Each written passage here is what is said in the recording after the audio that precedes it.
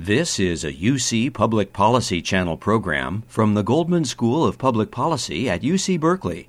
Visit us at www.uctv.tv/public-policy for more discussion on solutions for the good of all. What I want to do is take a question or approach the question of social movements from what I think of as the cultural studies point of view, which is to think about the ways in which social movements interact with and create culture. And that culture is an essential component of any kind of social movement in terms of the analysis they bring, in terms of the art that they bring to, in terms of the way they come to understand the world, conceptualize how power operates, and then seek to intervene and change it. And I want to begin, in a sense, I want to march through three specific models of social movements and culture and talk, in a sense, just to sort of take the gloves off here and just talk about Marx, Gramsci, and the Combahee River Collective, and just march through these three sets of ideas about what social movements and culture are between Karl Marx, Antonio Gramsci, and the Combahee River Collective. But I want to begin with my sort of North Star here, who is Stuart Hall, who is my teacher's teachers, and the founder of the British School of Contemporary Cultural Studies, of which American Studies and African American Studies draw upon.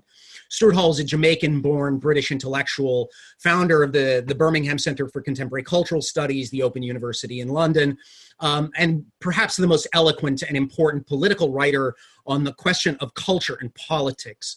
And he writes quite simply that culture is the way we make sense of and give meaning to the world.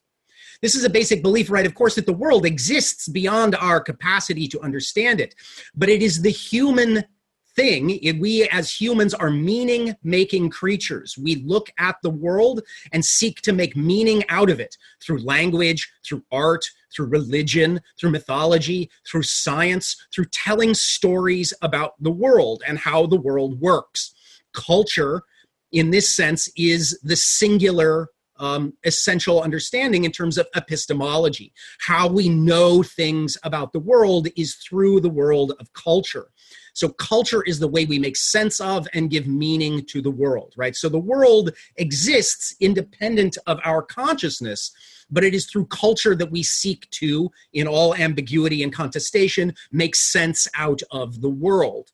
And so starting from this basic precept that culture is the way we make sense of and give meaning to the world, I want to talk about three basic theories, right, about how we think about culture and meaning through social movements. And this is Karl Marx, in particular, Antonio Gramsci, was a founder of the Italian Communist Party, a victim of fascism, an author of the Prison Notebooks, which he wrote in one of Mussolini's dungeons in the 1930s, and then the Black Feminist Statement from the Combahee River Collective. Now, the spirit of this is really shaped by Karl Marx himself, who as a young man, when he was still a student in 1845, wrote, quote, "The philosophers have only interpreted the world in various ways. The point is to change it." And so this, I think, takes the study of philosophy and culture in a new direction, right? The desire is to not just understand and comprehend the world, but to create models through which human beings can intervene and come to transform the world that they inhabit.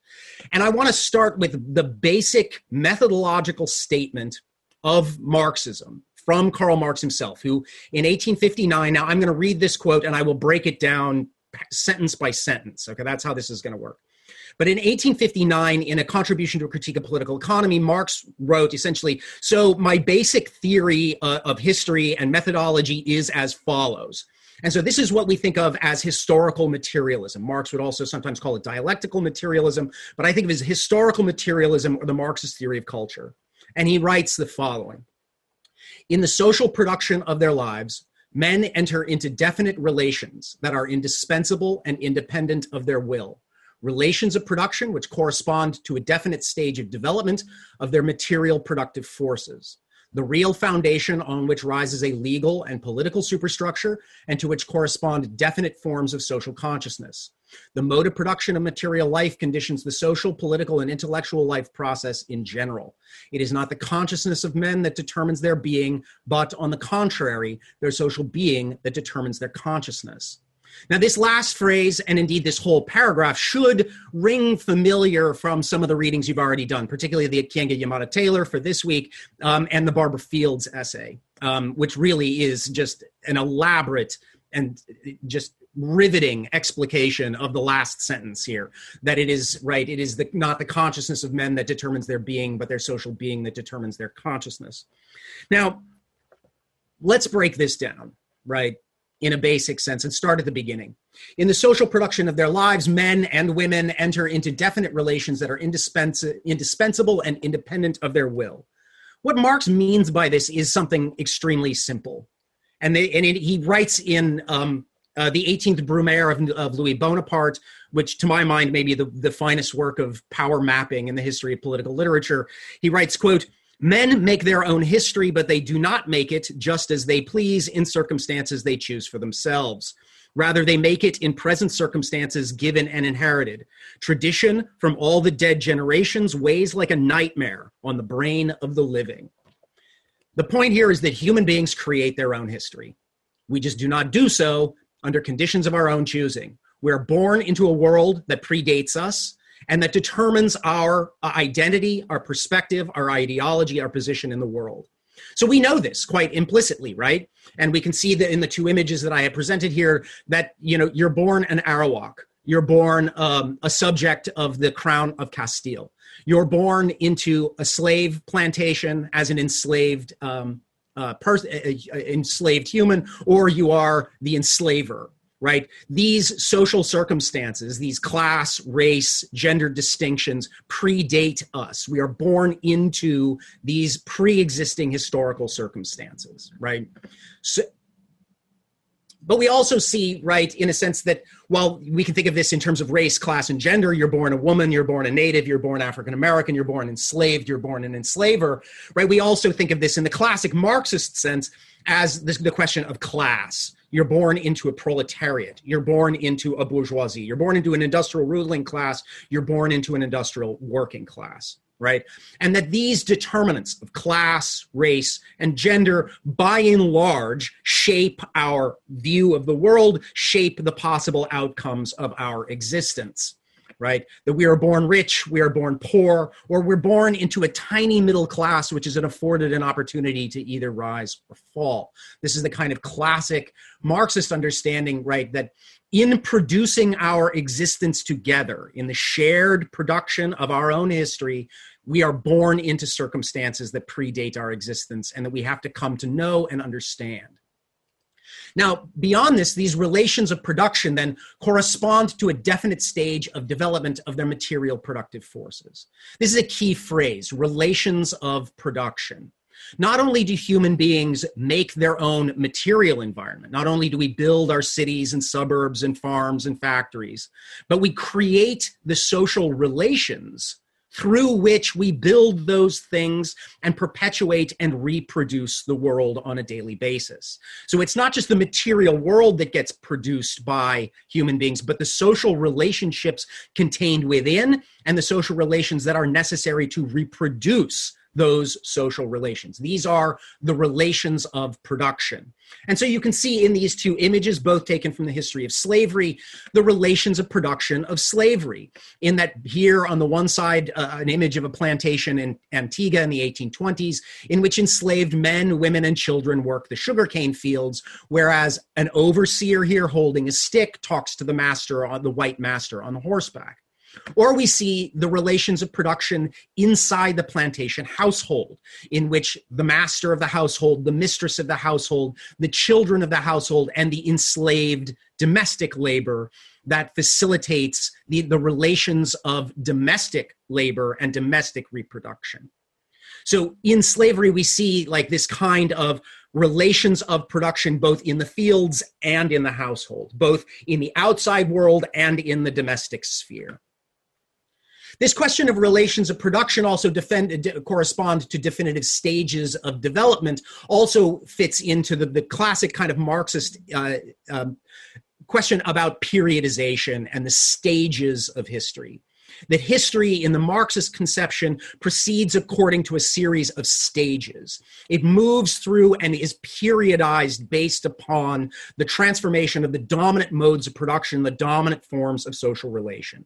So in the Marxist sort of Eurocentric model, Marx being born in Germany, doing his greatest work of writing in exile, whether in Belgium, France, or particularly he spent the last years of his life in London, that Marx writes about, in particular, the transition and the birth of capitalism and the transition from European feudalism to the creation of industrial capitalism. And we can think about the history and the transition of these stages of the material productive forces, from feudalism to capitalism to wage labor to to the dominance of gig work and unpaid internships, right? That history proceeds according to sets of stages that are shaped by material relations of production. And this, of course, then relates to, in many respects, technology, the ways in which technology helps us understand these stages of production, right? That working in a factory, like we see in the middle photo here, which is I believe a Margaret Bourke-White photograph of River Rouge, or it may be Charles Sheeler. I think it may be Charles Sheeler. Sorry, I should know. A photograph of a man working in a Ford factory in the 1930s, as opposed to these Paleolithic tools, as opposed to Steve Jobs and the first Mac, right? The social relations of production are shaped by the evolution of the productive technologies behind, right, the material production of reality. Right? What does our world look like? What do our cities look like? To a large extent, those are shaped by, right, the technological capacities that facilitate the social relations, right? So we can think about the ways in which technological advancement, the accumulation of knowledge, the mass production of innovation, these kinds of things proceed and give us different stages of history that we can work our way through. And this then, of course, also adds to the question of, given the stage of capital we find ourselves in, what kind of jobs are available? Are you a peasant working on your lord's manor, doing agricultural work? Are you enslaved, working on Thomas Jefferson's tobacco plantation, or a cotton plantation in the Black Belt of the Deep South, right? What kind of work do you have? Slavery? Are you a child laborer working in a spinning mill in North Carolina in the early 20th century? Or are you, right, a food service worker working in a McDonald's in the second half of the 20th century up to the present day? Or are you a driver for Uber making less than $4.50 an hour, ineligible for union membership, and denied anything remotely resembling a living wage? The technological stages of production, these relations of production are very much determine what kinds of jobs are available, what the nature of your working day looks like. Did you work an 8-hour industrial job in a factory, or because you have one of these is the working day 24 hours long, right? The 8-hour day, like, does anyone, when that died a long time ago, the working day, because we have this technology, is 24/7. Now, if we then have the definitive stages of development of the material productive forces, that these material productive forces then constitute what Marx describes as the next phrase, the real foundation on which rises a legal and political superstructure and to which correspond definite forms of social consciousness. So what Marx is offering us here is an understanding of what he describes as the base. Namely, the question of population, land and resources, modes of production, and the division of labor. Basically, the economy, right? These are systems of labor like feudalism and communal labor, slavery or wage labor, capital and private ownership of the production of mines, railroads, factories, corporations, computers, and sweatshops. These are the material conditions of production, distribution, and consumption, otherwise known as economics. So this is the base. Beyond that, the real foundation on which rises a legal and political superstructure. So this is what Marx will describe as the structure, the institutions for organizing and organizations for collective and social decision-making. This is the state And government, whether it's a monarchy, a democracy, an empire, a communist state, etc. This is the systems of law and justice, including coercive authority like prisons, police, and the military.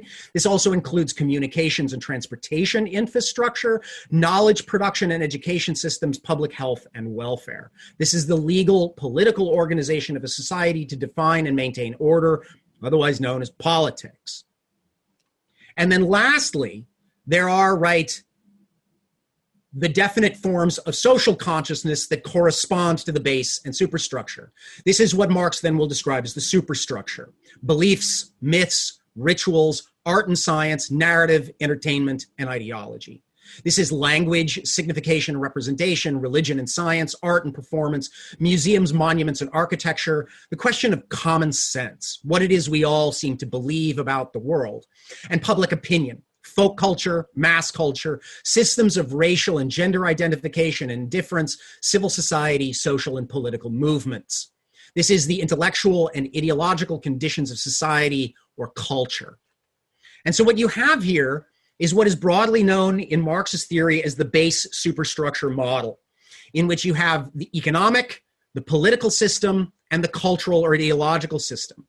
And when the system is functioning, all three layers will move in unison.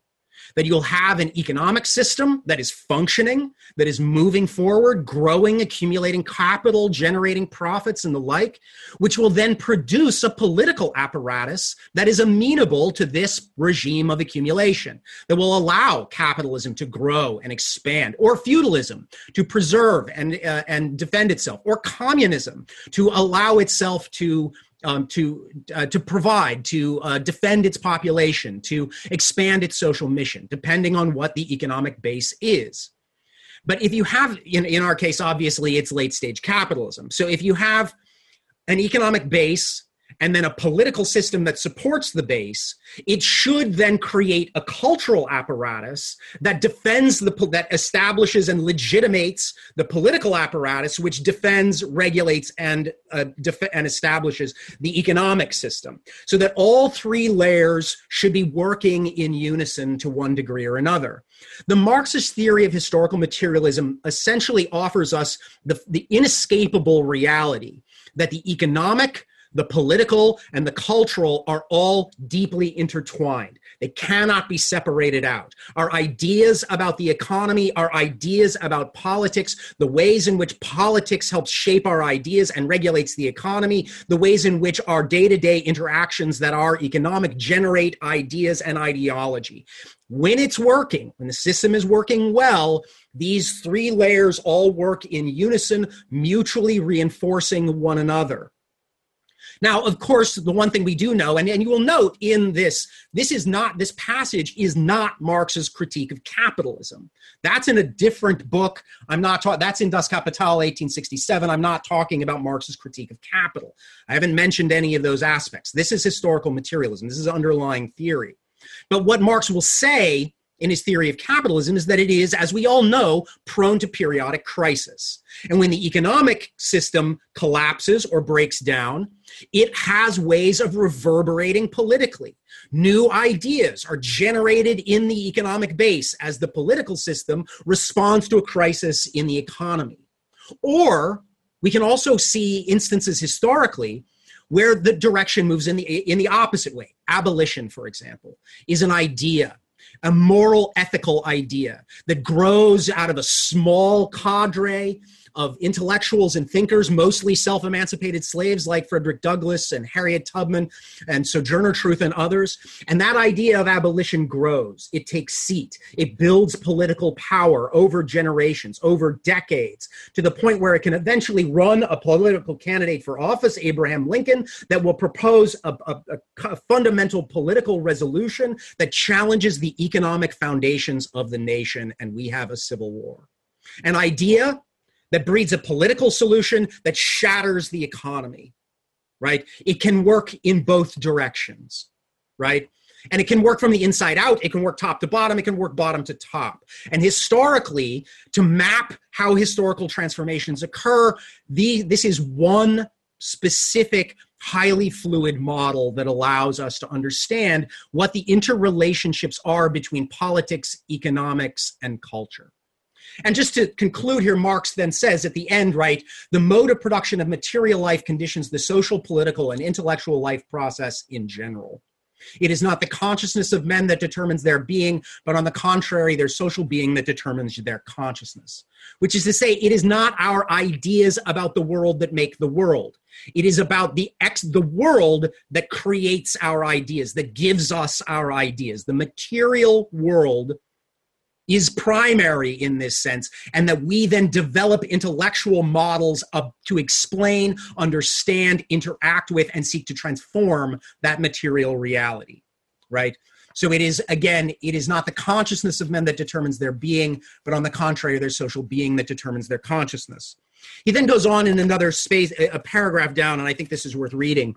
Marx writes, quote, "In examining such transformations, one must always distinguish between the transformation in the economic conditions of production to be established with the accuracy of a physical science, and the legal, political, religious, artistic, or philosophical, in short, ideological forms in which men become conscious of this conflict and fight it out." So what his argument is that the economy can be understood on a scientific basis. Now, we can debate how true that is or isn't, but his belief as a kind of positivist in this 19th century positivist, that we can understand the economy as a science. We can sort of understand politics as a science, but less so. Marx is no political scientist. He is a political economist. And I personally think that the split between economics and politics into economics departments and politics departments is quite literally incoherent, that they do not cohere, right? You can't have politics without economics. You can't have economics without politics. The field is political economy, right? Marx is a political economist. Now, so in that sense, right, but Marx is fascinated here in the sense that culture remains essential, because while we can understand what the economy is, we can only fight it out through the ideological awareness of that economic transformation, right? The ideological forms by which men become conscious of these conflicts and fight them out. So that the conflict, while it may be about economics, it may be about politics, appears and is first manifest in the field of culture, all right?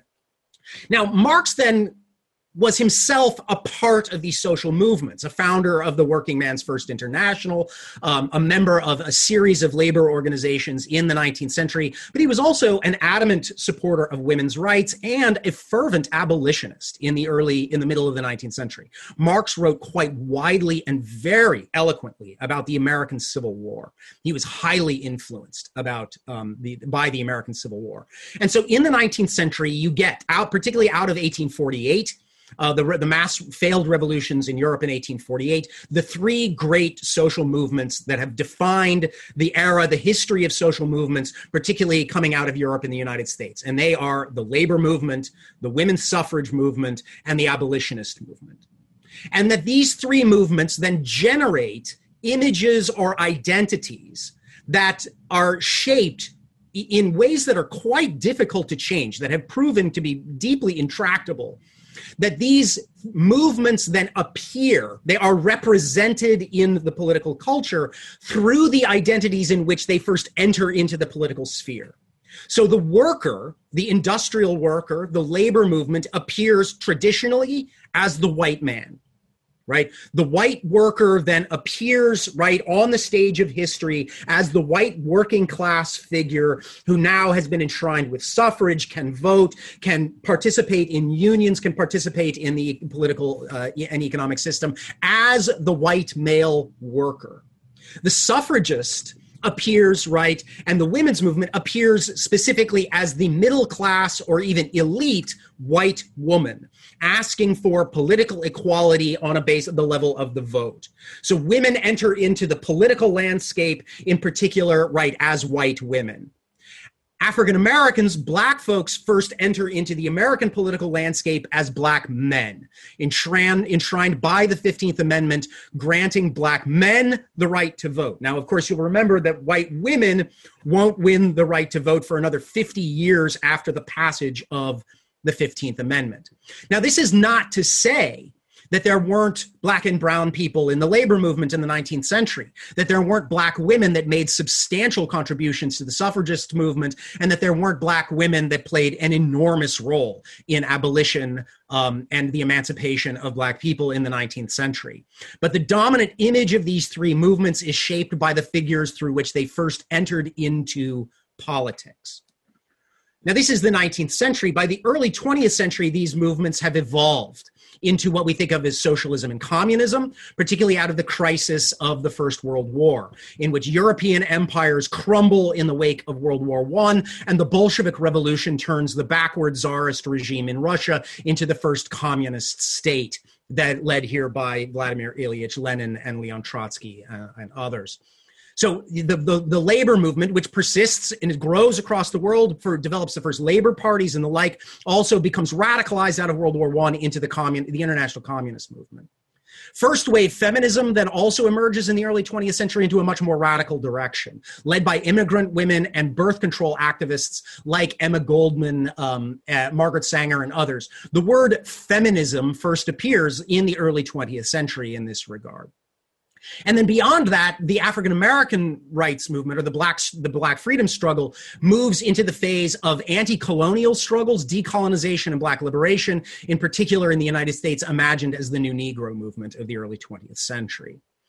This is The Messenger, a socialist magazine, initially first edited by A. Philip Randolph. Now, in the middle of the 20th century, out of World War I and the crisis of the Great Depression, comes the great counter-revolution of fascism. Now, I know that I had promised to sort of give a full lecture on fascism and anti-fascism. This is not it. I'm going to talk about this briefly. There may be more time for me to talk, because if I were to do that, I want to talk about American fascism. And there is, in the 1930s, as now, actual American variations of fascism. But what's particularly important, and I give you a short example of this here, but that in the 1920s and 1930s, in the crisis of the collapse of European empires after World War I, and in the crisis of the Great Depression of the 1930s, arise a great counter-revolutionary movement of capital and authoritarian states explicitly against the movements established, the three great social movements in the 20th century: decolonization, feminism, and communism, socialism, and the labor movement.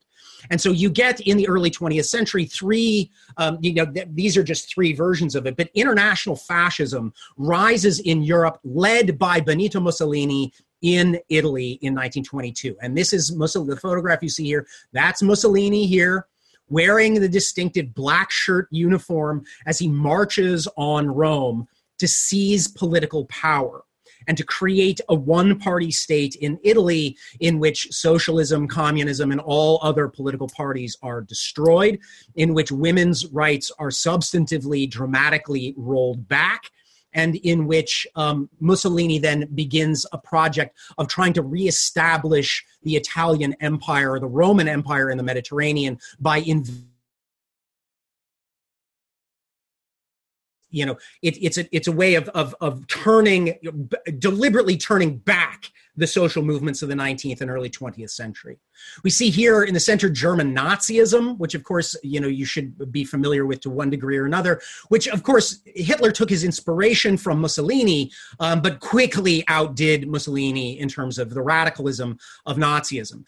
Adolf Hitler will come to power through electoral means, eventually becoming appointed Chancellor of Germany on January 20, 1933, and will go on to destroy Germany's first experiment in multi-party democracy known as the Weimar Republic.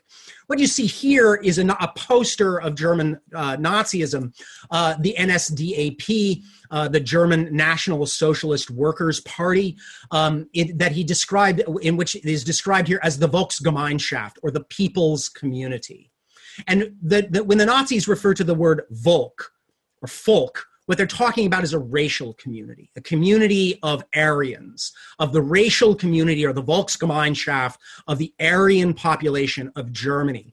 And what you see in this image, and I selected this image for its overt anti-feminism, because what you have here, right, is the woman is at the center, staring at the child.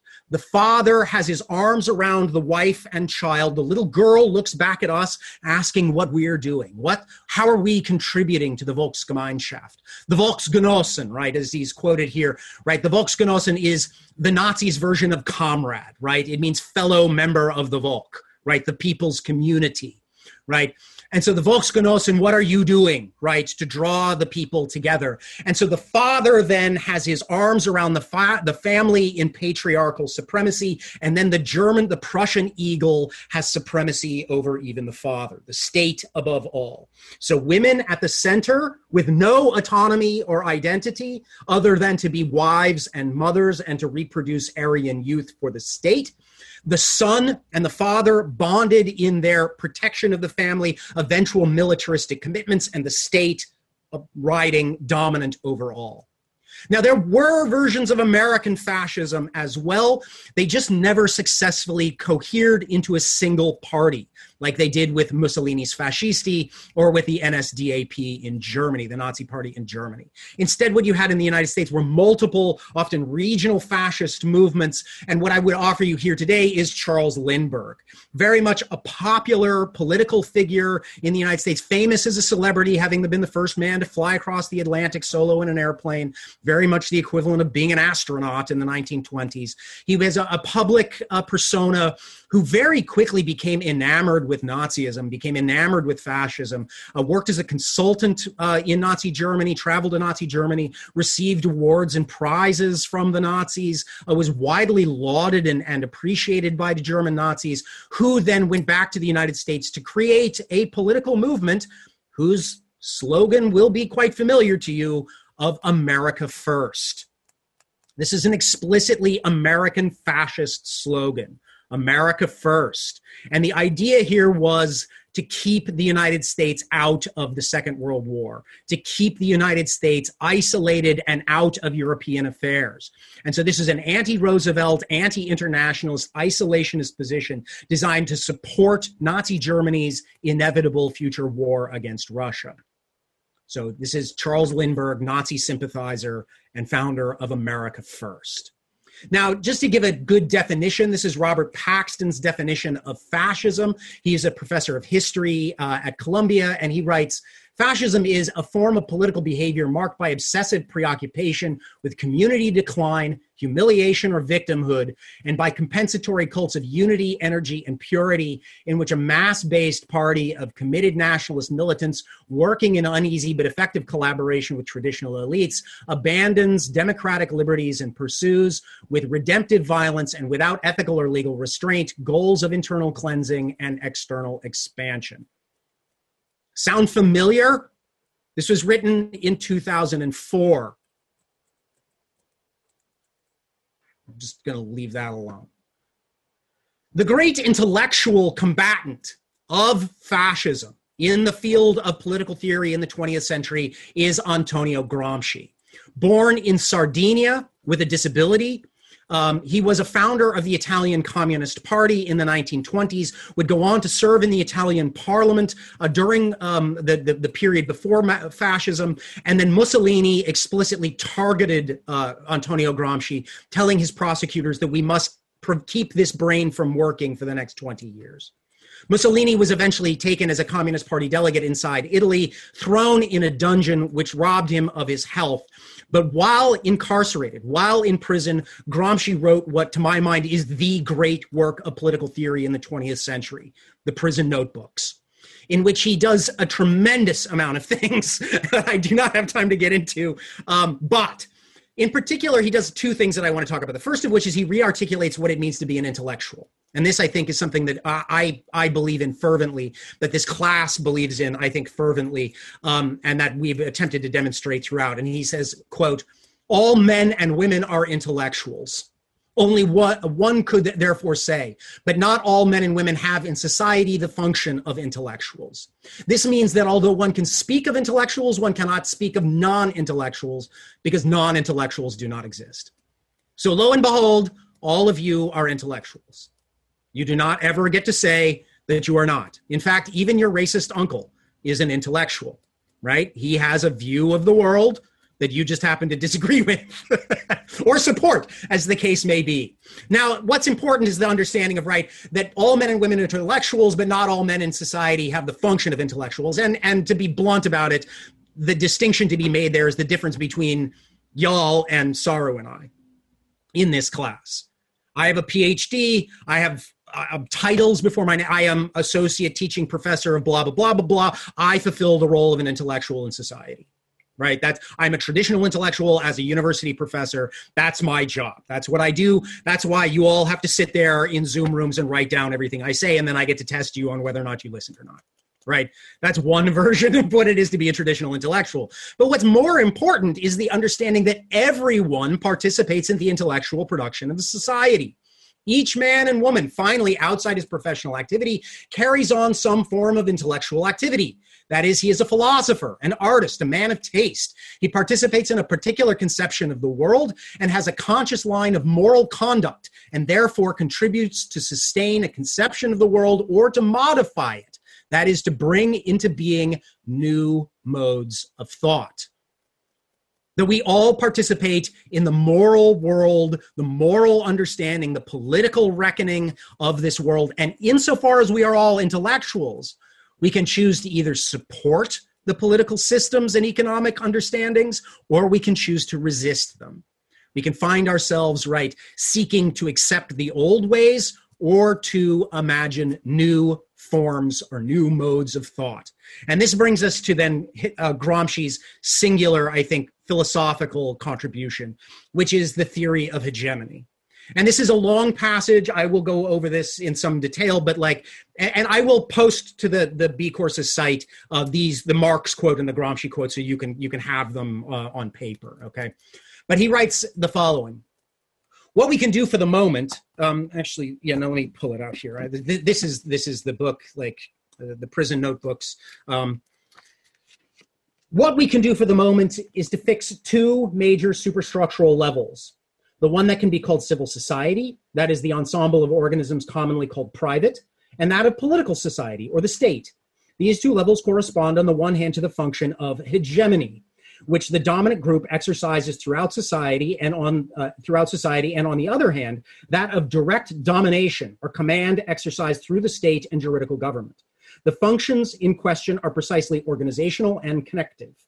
The intellectuals are the dominant group's deputies, exercising the subaltern functions of social hegemony and political government. These comprise: 1, the spontaneous consent given by the great masses of the population to the general direction imposed on social life by the dominant fundamental group. This consent is historically caused by the prestige and consequent confidence which the dominant group enjoys because of its position and function in the world of production.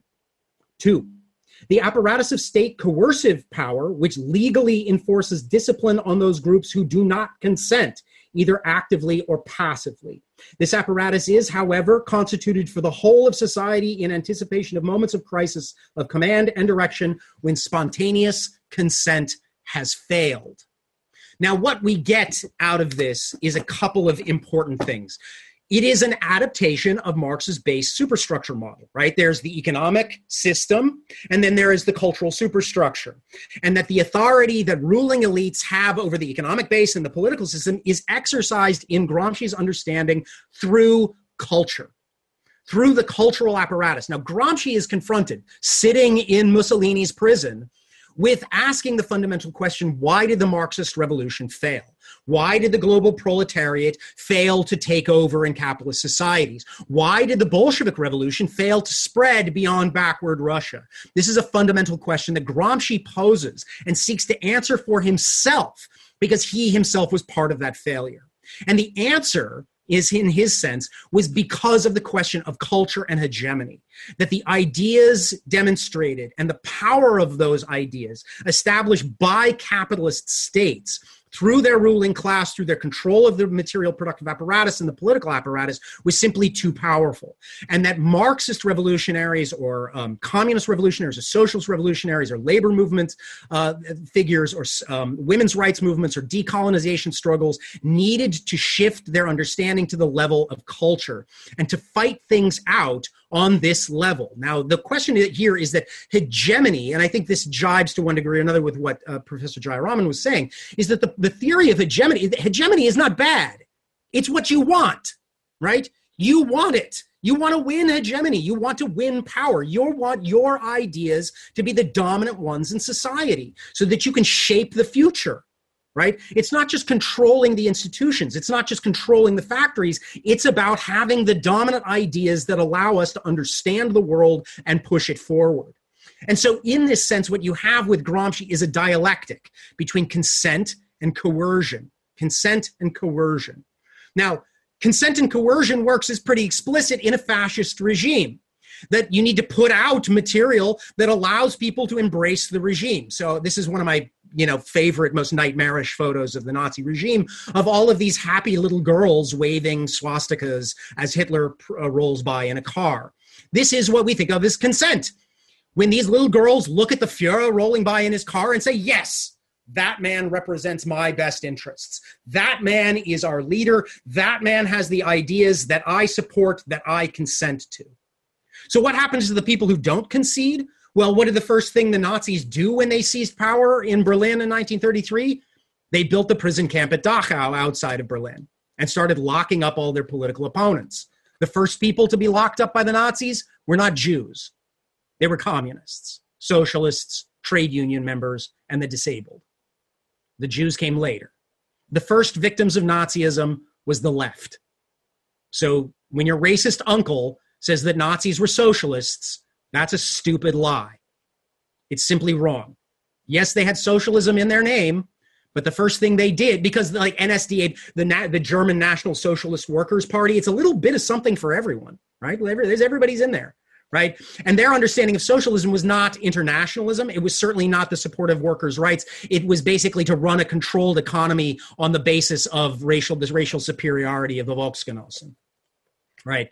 So their version of socialism was basically just racism, as opposed to the socialism that was dominant at that time, which would have been internationalist and very much oriented towards trade unions. So when Hitler first seizes power, the first thing he does is lock up all the socialists and then destroy the trade unions so as to ensure the proper flow of capital inside of Germany.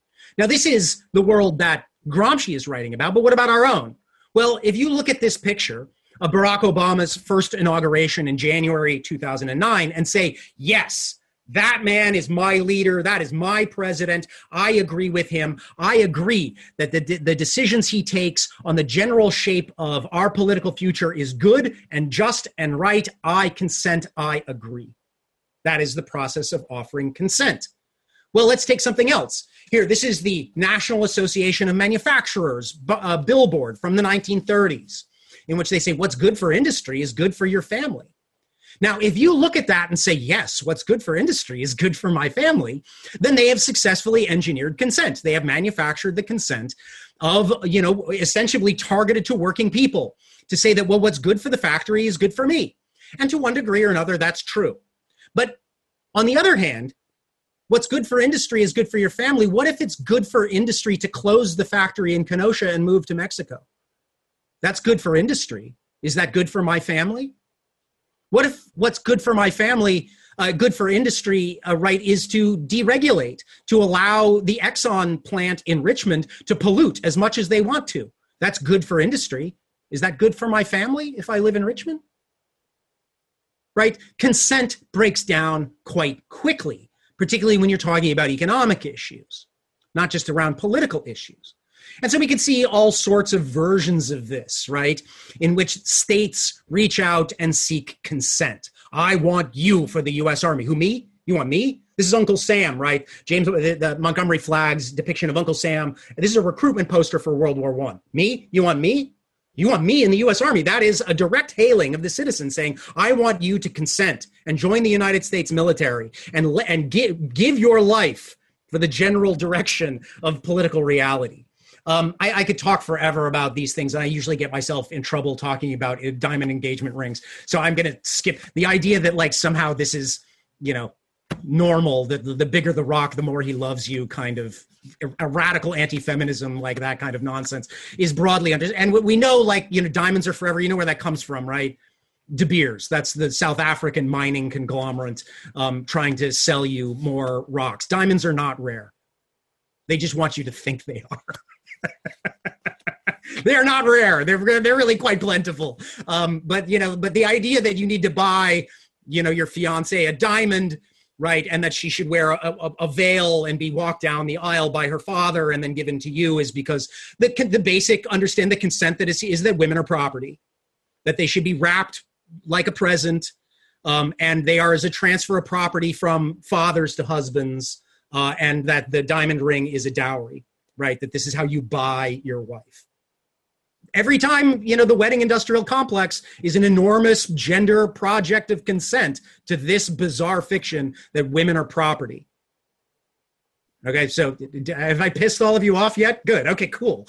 Or maybe not. Maybe not. Many of you are like, wow, that's fucked up. Yeah, it is. You're right. And then, of course, on the flip side is coercion.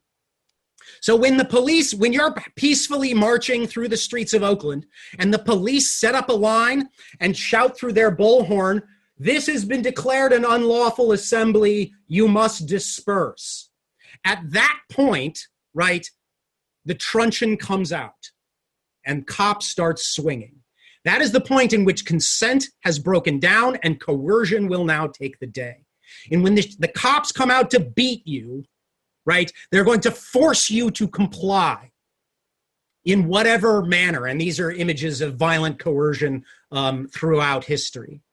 Now, the important thing to understand in the Gramscian model is that when the police come out to club you over the head, that is not a show of strength, but in fact, a sign of weakness. States, economic systems, governments rule through consent. They would much rather have you just agree with them that either this is the best of all possible worlds and this is how the world should work, or simply be cynical and say, well, change is impossible. Nothing can really happen. Fuck this. I'm not voting. I'm just going to stay here and do nothing and say nothing and keep my head down. Right? They would much rather have you either consent or be cynical. But when coercion becomes necessary, that is evidence of the weakness of the system, not its strength. When it has to come out and beat you into submission, that is evidence of weakness. Now, it is often a temporary weakness. It is sometimes it works. This is not to say that when the state is threatened and they have to come out and beat you senseless, that doesn't work. Sometimes it does work. But also what Sarah was talking about the other day on Monday is that you get those cycles of contention that when the state comes out and beats you over the head, often more people then come out, right? It builds into the cycle of contention. So sometimes when consent breaks down and coercion doesn't work, now we find ourselves in the precipice of a revolutionary circumstance or in which real change, a shift in the hegemonic balance becomes possible, it comes into sight. Okay. Now, I'm not going to, I don't want to, let me just sort of end the conversation around fascism just by simply saying that killing fascists made America great. The superhero was invented to kill fascists. I have way more to say about this than I have time for, but this is Captain America pummeling fascists. And Superman, a Jewish refugee from a destroyed planet, made by two geeky Jews in Cleveland. He is Kal-El, which is Hebrew. He's Moses. Superman is Moses. Put in a basket, sent down the river, raised in the house of Pharaoh. Superman is Moses. He's the Jewish myth. Don't get it twisted. Anti-fascist Jews invented the superhero. Okay, just so we're clear, anti-fascist Jews invented the superhero. Okay, but in the post-war era, the social movements persist and they grow, but they retain much of their original version, right? Of the labor movement now being about men, the second wave feminism being about white middle-class women, and the civil rights movement and the Black Power struggle being about Black men. So that the stability of the social movements retains their race, class, and gender identities to one degree or another until the explosion and liberation struggles of the revolution of 1968 and the liberation struggles of the 60s and 70s, particularly the rise of identity politics and the emergence of Black feminism. So I will do this as briefly as possible, but this is important stuff. This is Maxine Williams writing in the late 1960s, early 70s. Quote, Women's liberation must not isolate itself from the masses of women of the third world community. At the same time, white women cannot speak for black women. Black women must speak for themselves. When the third world woman begins to recognize the depth of her oppression, she will move to form alliances with all revolutionary forces available and settle for nothing less than complete destruction of this racist, capitalist, male-dominated system. So you have in this era an arising of women of color. In particular, we're focusing on black women here who challenge not only the white supremacist capitalist patriarchy of the system, but the actual social movements that had previously marginalized them to that point. The white men of the labor movement, the white women of the feminist movement, and the black men of the civil rights movement. These were women that participated in all three aspects of the civil struggle, but found themselves as black women, as black female feminist socialists, and as lesbian black socialists, found themselves marginalized on every account. And indeed, what you have then, the focus for us is the Combahee River Collective Statement, published in 1977. A group of black women, based in Boston, comprised of a floating group of women of Audre Lorde, who you see at the chalkboard below, Barbara Smith, Demita Frazier, Cheryl Clark, Beverly Smith, Shirlene McCrae, Margot Okazawa Ray, and others. And these women in their manifesto call out the black women that had led social movements previous to them. They write, quote, "There have always been black women activists, some known like Sojourner Truth, Harriet Tubman, Frances E.W. Harper, Ida B. Wells Barnett, and Mary Church Terrell, and thousands upon thousands unknown, who have had a shared awareness of how their sexual identity combined with their racial identity to make their whole life situation and the focus of their political struggles unique. Contemporary black feminism is the outgrowth of countless generations of personal sacrifice, militancy, and work by our mothers and sisters." And in this statement, they then write quite succinctly, "The most general statement of our politics at the present time would be that we are actively committed to struggling against racial, sexual, heterosexual, and class oppression, and see as our particular task the development of an integrated analysis and practice based upon the fact that the major systems of oppression are interlocking. The synthesis of these oppressions creates the conditions of our lives. As black women, we see black feminism as the logical movement to combat the manifold and simultaneous oppressions that all women of color face. This is the revolution within the revolution. This is a group of radical feminists seeking not only to challenge the state and capitalism, but the social movements to that point with it that had rendered them broadly invisible. Black women appear nowhere, right, in the dominant images of the three great social movements that grew out of the 19th century until they could finally begin to elaborate their own cause, their own name, their own identity. And they named themselves after, right, the Combahee River Raid, which was led by Harriet Tubman here. This is still, so far, the only official U.S. military campaign led by a woman, in which Harriet Tubman, shown here appropriately with a gun, traveled into the South, attacked a plantation, and made off with hundreds of newly emancipated enslaved peoples. And as Barbara Smith writes, quote, "Let's not name ourselves after a person, let's name ourselves after an action." And it is important, right, in particular, that the black feminist methodology that is offered is actually on demonstration in the sense that the Combahee River Collective is a group. The authors are not named. It's not Karl Marx, it's not Antonio Gramsci, it's not, Gloria Steinem. It's not any of those. It's a group. It's a collective. It's a shared cooperative name named after not a group, but an action, right? They then go on to explain, right, that they emerged out of the social movements that had, in fact, denied them a place. Black feminist politics also have an obvious connection to the movements for black liberation, particularly those of the 1960s and 70s. Many of us were active in those movements, civil rights, black nationalism, the Black Panthers. And all of our lives were greatly affected and changed by their ideologies, their goals, and the tactics used to achieve their goals. It was our experience and disillusionment with these liberation movements, as well as experience on the periphery of the white male left, that led us to the need to develop a politics that was anti-racist, unlike those of white women, and anti-sexist, unlike those of black and white men. And so this is their articulation, right? That they needed to organize themselves from within those social movements and stand up and speak their own name overtly. And so they then, in the great methodological achievement, successfully name identity politics as their project. This focusing upon our oppression is embodied in the concept of identity politics.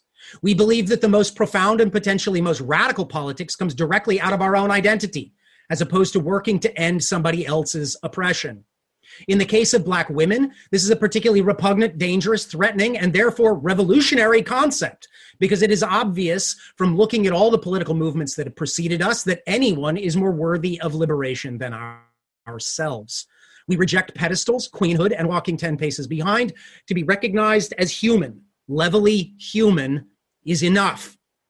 The need to organize out of and on behalf of their own identity, to not wait anymore for someone to offer them a hand, to rescue them, to save them, that they needed to become the heroes of their own life, and indeed to articulate a political theory out of their own subject position, something that had previously been long denied them in the field of not only activism and social movement organizing, but in the field of political theory itself.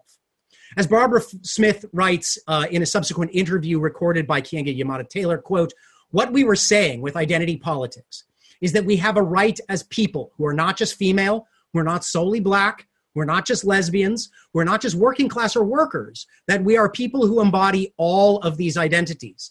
And we have a right to build and define political theory and practice based upon that reality."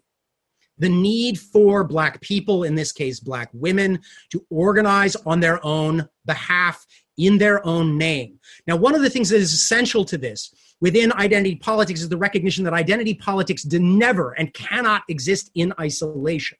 It has to, if we understand the Combahee River Collective properly, organize itself in coalition with other identities and other groups. And indeed, the Combahee River Collective proved to be so inspiring that it spread to other groups and encouraged, in this case, Chicana feminism. And so we read here, Mirta Vidal, Chicanas Speak Out 1971, which indeed, of course, predates the Combahee River Collective, but is well within the spirit of the emergent Black feminism of the early 1970s. Quote, "The oppression suffered by Chicanas is different from that suffered by most women in this country. Because Chicanas are part of an oppressed nationality, they are subject to the racism practiced against La Raza.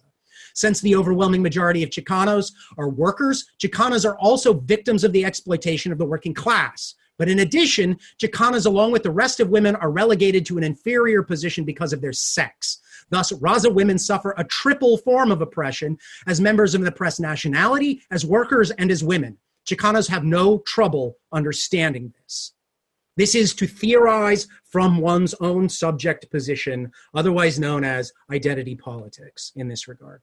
Now, I will just end, well, I want to name this because it's come up in the chat, and this is the buzzword of the contemporary moment, that the theory of intersectionality, as established by the UCLA law professor Kimberly Crenshaw, is an adaptation of the Combahee River Collective's notion that suggests, right, as you see here, that the fact of the major systems of oppression are interlocking.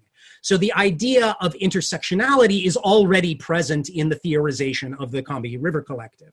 But Kimberly Crenshaw writes on intersectionality, quote, "Intersectionality is a lens through which you can see where power comes and collides, where it interlocks and intersects. It is not simply there is a race problem here, a gender problem there, or a class or LGBTQ problem there. Many times that framework erases what happens to people who are subjected to all of these things. Intersectionality is not primarily about identity. Intersectionality is about how structures make certain identities the consequence of and the vehicle for vulnerability." And this is where she is a legal scholar, right? So am I being oppressed because I'm a woman or because I'm Black? Am I being oppressed because I'm poor or because I'm queer? Well, it's all of the above. It's an and. And to fight these things, one must work from an intersectional understanding, the ways in which these layer onto each other. Now, identity politics broadly has been challenged consistently. It often has a bad name associated with it. But let's just be clear, and this is where I'll end. Trumpism is simply and exclusively white male identity politics. It is about white men asserting their white, male, working class, or in fact, elite class status. So there is a very overt sense in which the greatest, most successful practitioners of identity politics are not the Combahee River Collective, but the Trumpists themselves, offering indeed a fascist version of white, male, patriarchal identity politics.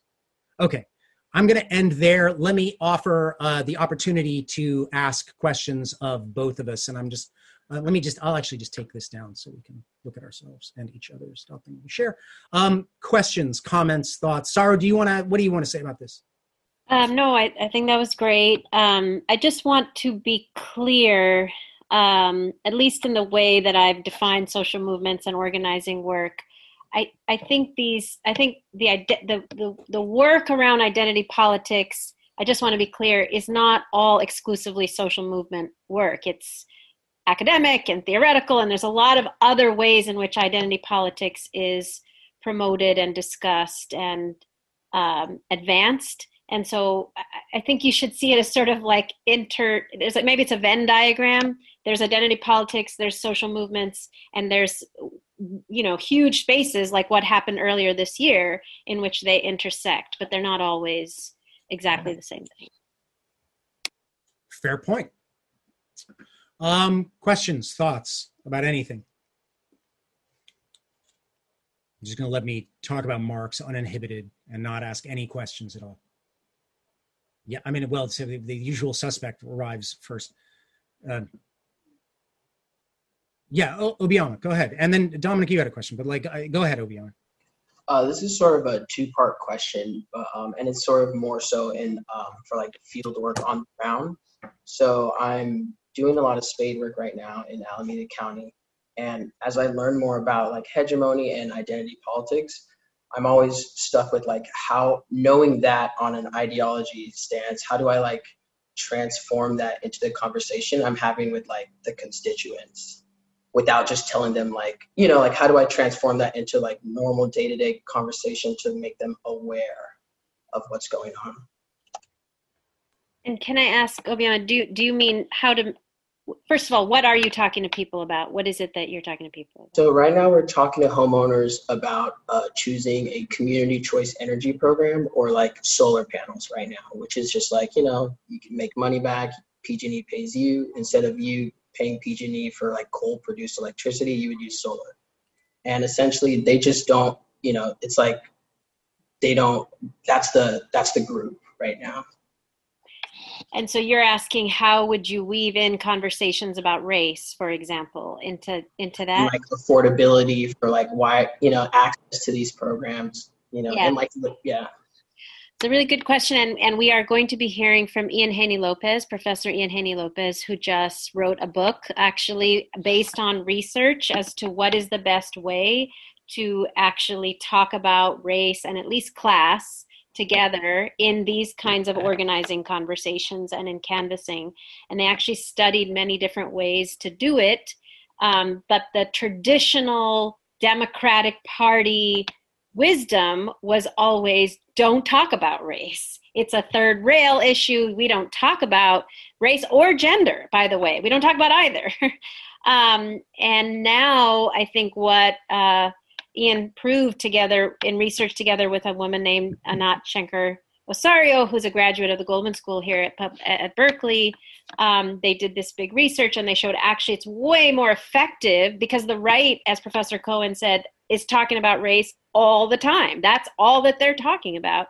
To not talk about it on our side and pretend you can talk about class or the environment is essentially basically ceding it entirely to the other side. And so they have come up with the most effective ways they believe, based on their research, to talk about it, which is to say, powerful elites are purposefully dividing us.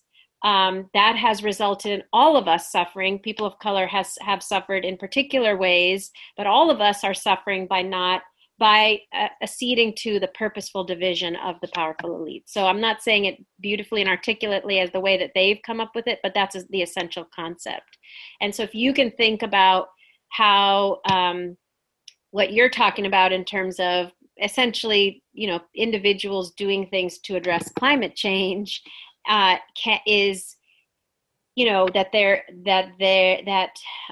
have not come together as people to address those issues because of purposeful divisions, very much focused on race.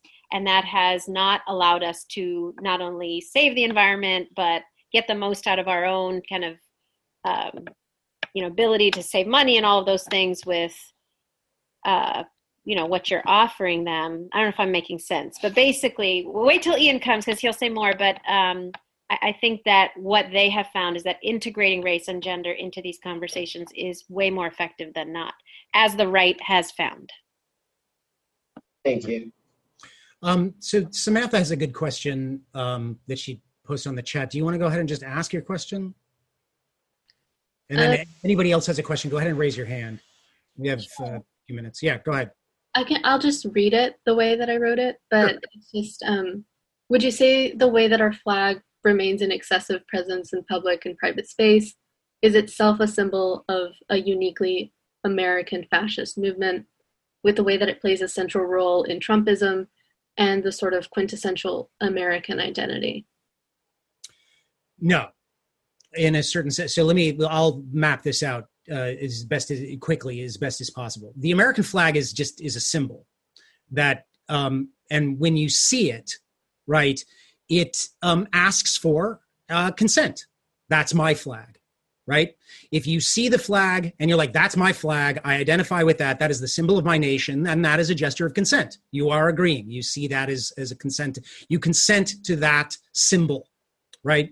Now, the American flag can be used in fascist ways, right? And as some might argue that in that image that I showed you of the sinking boats on the when the Trump regatta, like the bunch of boats sunk, like that would be part of a kind of fascist display. When you fly the American flag with a Confederate flag, or you transform the American flag into the thin blue line flag, now you're actually adapting that flag into a fascist symbol that is similarly asking for consent. That's my flag, the Confederate flag. Okay, that's my flag. I consented. That's a use of a kind of fascist symbol. But, in my sense, right, Captain America is a liberal, a screaming liberal, a civil libertarian liberal, right? Like, he's a figure of the 1930s and 1940s. And in the 1930s, under the new hegemony created by the New Deal, the American left had control over symbols of patriotism.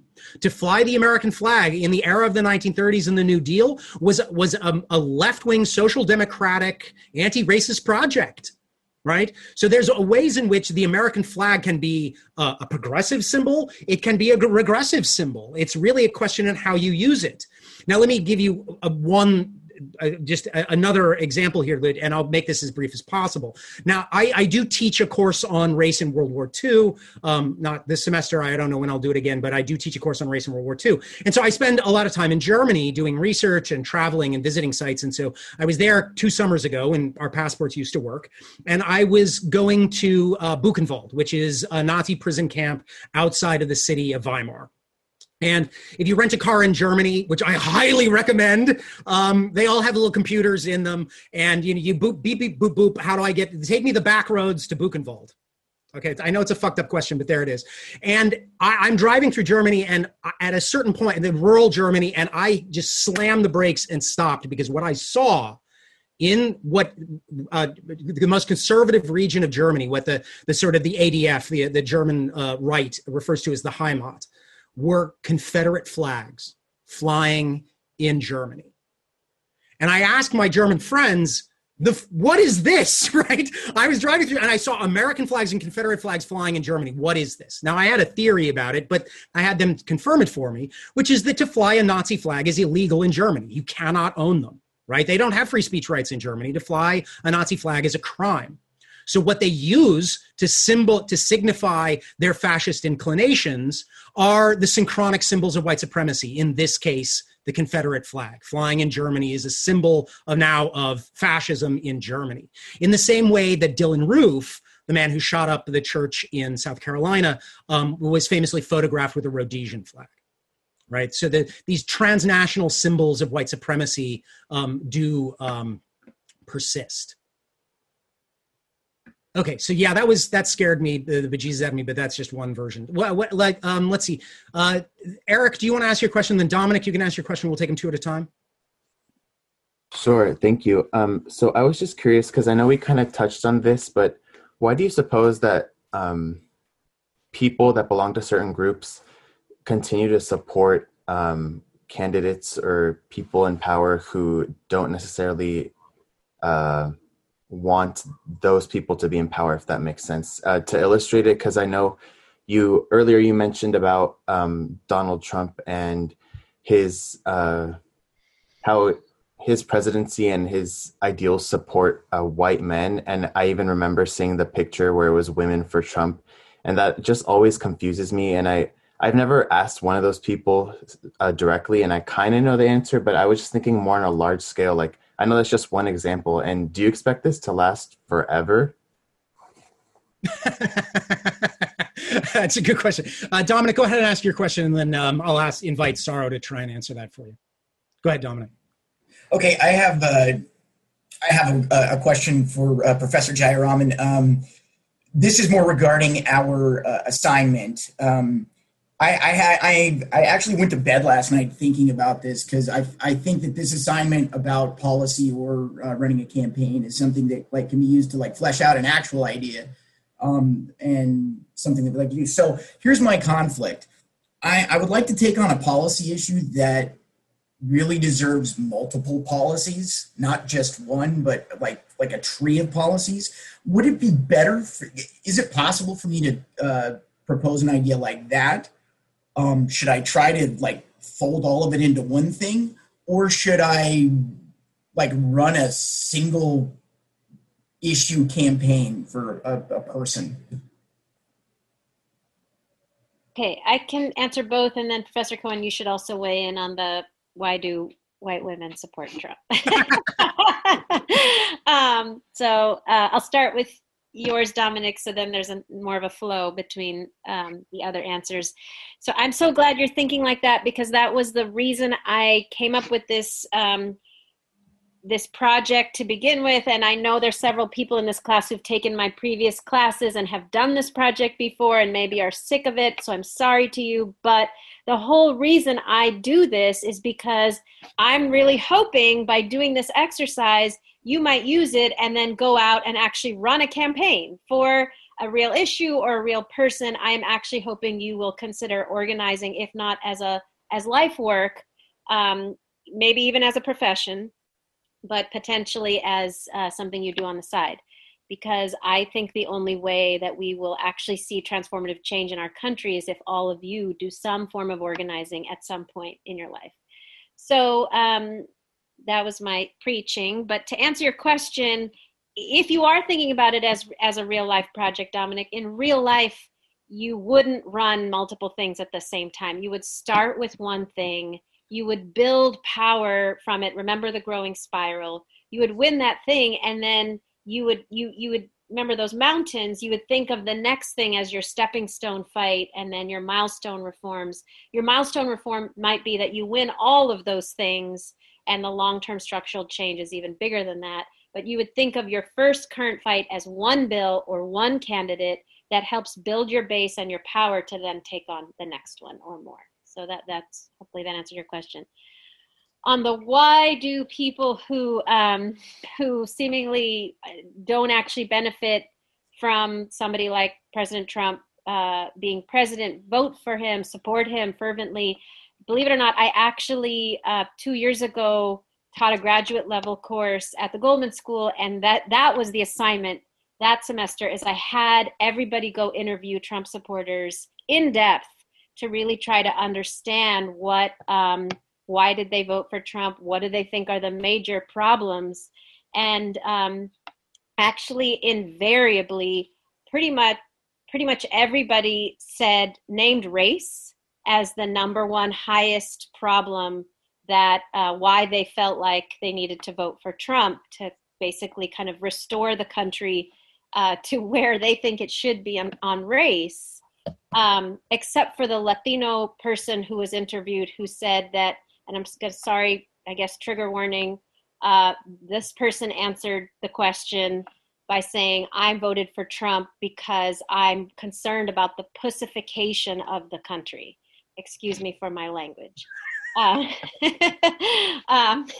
don't even know if that's a real word, but so, I think that you've got a lot of white people who, and I know Professor Cohen has slightly different views on this, or I'm not sure, but I really have found in my work with restaurant workers, and then from those interviews, that this notion that came up that was highlighted in the New York Times after Trump's election, called last place aversion, that it does actually make sense, that it resonates with a lot of people I'm talking to, that they believe that they may not be happy with everything that's happening, but the one thing they have as working class white women or working class white men is that they are better off than people of color, that they have something that those people don't have, and they feel this deep need to maintain it. They need to maintain that status of being better off than somebody else. And so for the white woman, she's better off than the people of color, certainly the women of color.